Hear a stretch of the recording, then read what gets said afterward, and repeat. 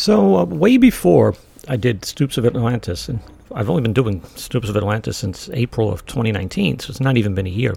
But years ago, like 15 years ago, I dabbled with a concept called in-orbit radio, which was, I've always been interested in radio storytelling. I just love, there's something about the spoken word that to me is even more intriguing and in a lot of ways even more visual than TV or movies.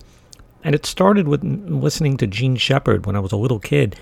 I had the transistor radio under my pillow. My father had introduced me to Gene Shepard, and I loved just listening to him tell stories. And then when I got older, my sister Debbie introduced me to Joe Frank, and he is another brilliant storyteller. Very surreal, off-the-wall, really interesting, dark, moody stories. And between those two, I really wanted to just get involved with radio storytelling. So I started this in-orbit radio, which was, it dealt with this like an alter ego called Kilroy Gansky. And he was from East Harlem, but he hung around really high-end circles with billionaires. And he made friends and enemies and these powerful people. And it ends up, he wakes up one morning in orbit around the Earth in a spy satellite. Very comfortable little cabin that was attached to the spy satellite. Probably done as a practical joke by one of his billionaire friends. He's not sure why he's up there. So he just decides to just talk, to kind of keep on to his sanity. And these stories that I think I did 2 episodes of about an hour each, and it was completely improv. I didn't write a word of it. I just turned on the mic and just started telling these stories, and they get pretty bizarre. I found them really interesting. I don't know if any of you will, but I'm going to put them out there just as a little bonus to the Stoops of Atlantis, just another side of me and my storytelling. And I'll put them out there in 10-minute clips or whatever. I'll figure that out. So, I'm going to start out. Here's the first 10 minutes. Now, the audio quality is not going to be as good as the Stoops of Atlantis. I had a really cheap mic, and I didn't really know what I was doing. And in the mix with the music may not be great, but you should be able to hear it. You should be able to understand it audibly. I don't know about thematically. It's pretty bizarre, but I think they were fun. And here we go. Here's the first 10 minutes of In Orbit Radio.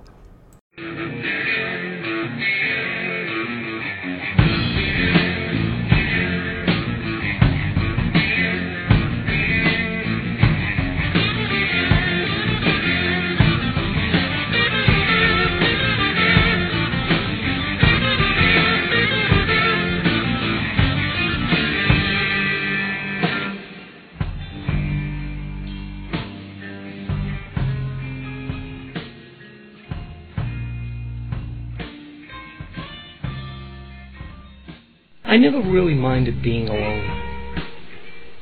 In fact, I usually enjoy it. But this just might be taking the perfect meditative setting a bit too far. I'm sitting alone in a 10 by 12 by 8 foot probe, orbiting the Earth at 200 miles up. Actually, my predicament is really not that different than the average office worker who spends their days in cubicles of fake wood furniture and cheap plastic and cold light. I have an amazing view. Just sit back and watch the Earth roll by as the sun lights up the countless masses of human sheep, psychotics, mystics, complete morons, and the many, many nobodies who will never be anybody. At least not in the eyes of those who think they have the right to set the standards for such things.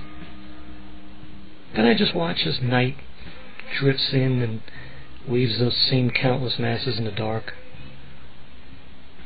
At least I'm out of their reach. Out of reach of their insults, critiques, reviews, bullets, laws, sermons, procedures, rules, fake flirtations, and phony letters of endorsement.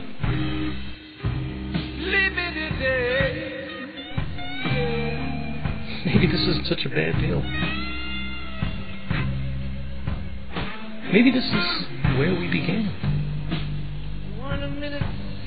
Maybe I'm back in New Orleans.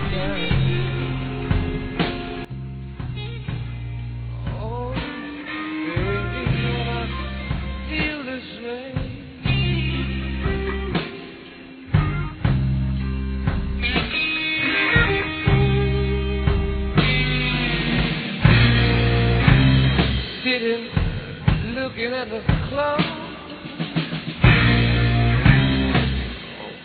Time moves that slow.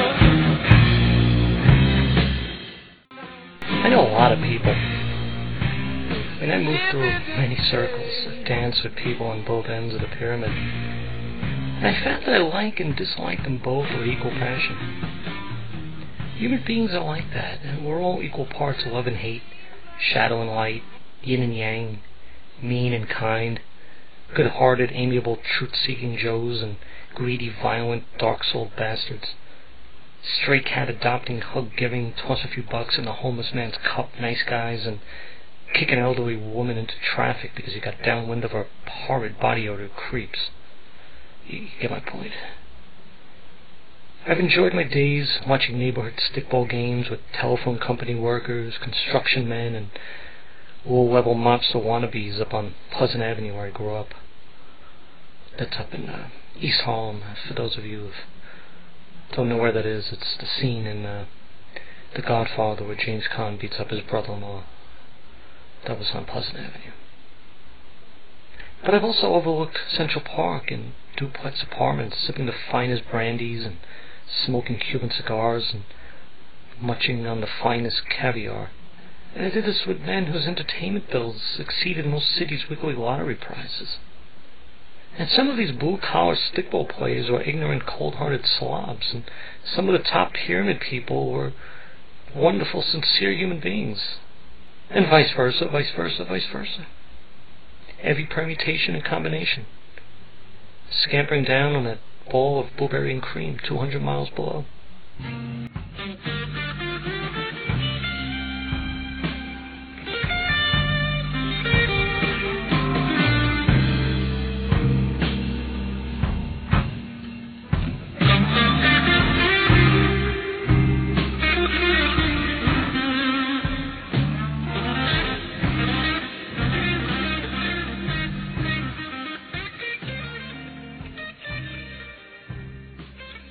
I've heard it said that millionaires laugh at astrology, but billionaires follow it with the intensity of a Grateful Dead groupie.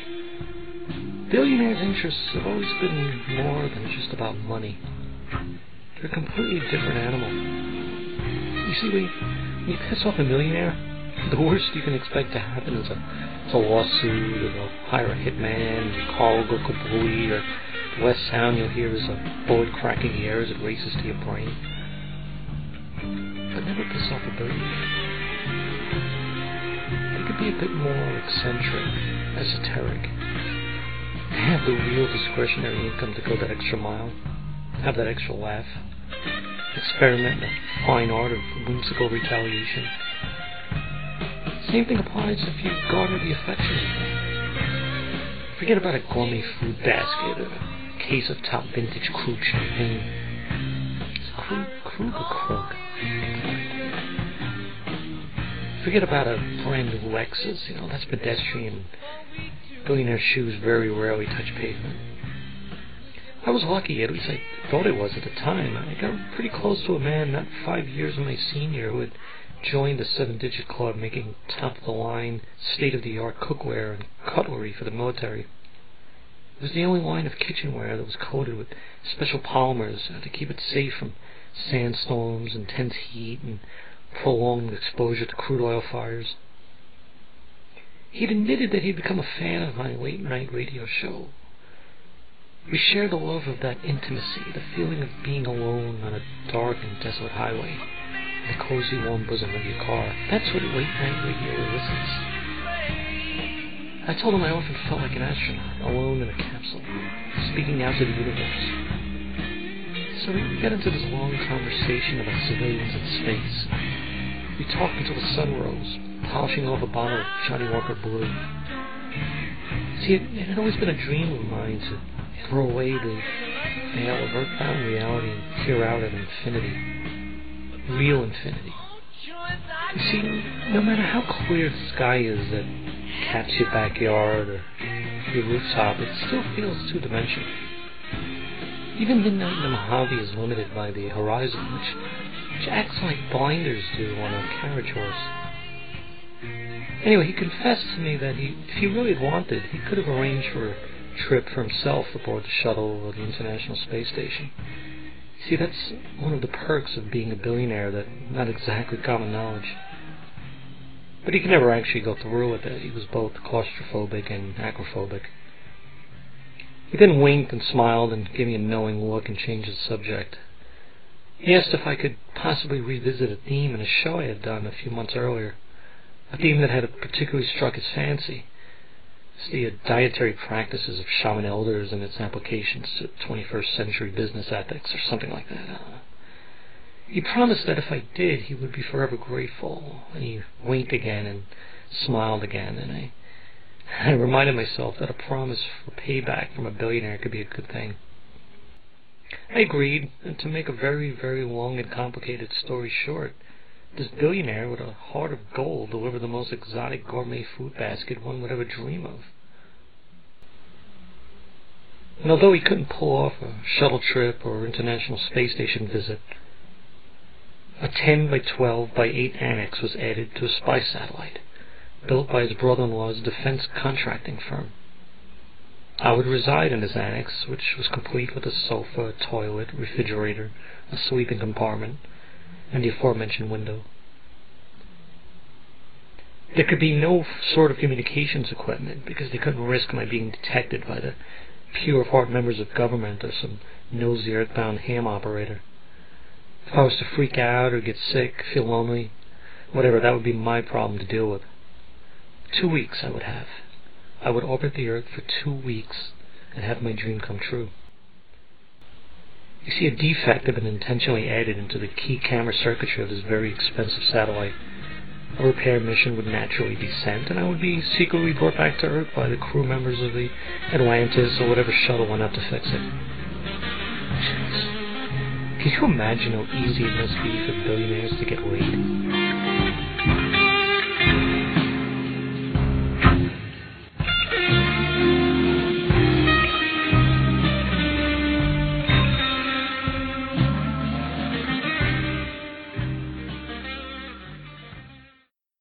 So, that's the first 10 minutes or so of the first part of In Orbit Radio. The next part, we move into the really interesting part with dealing with extraterrestrials in Area 51 and Booby Cooley and Pleasant Avenue. And yeah, it's fun stuff. It's off the wall.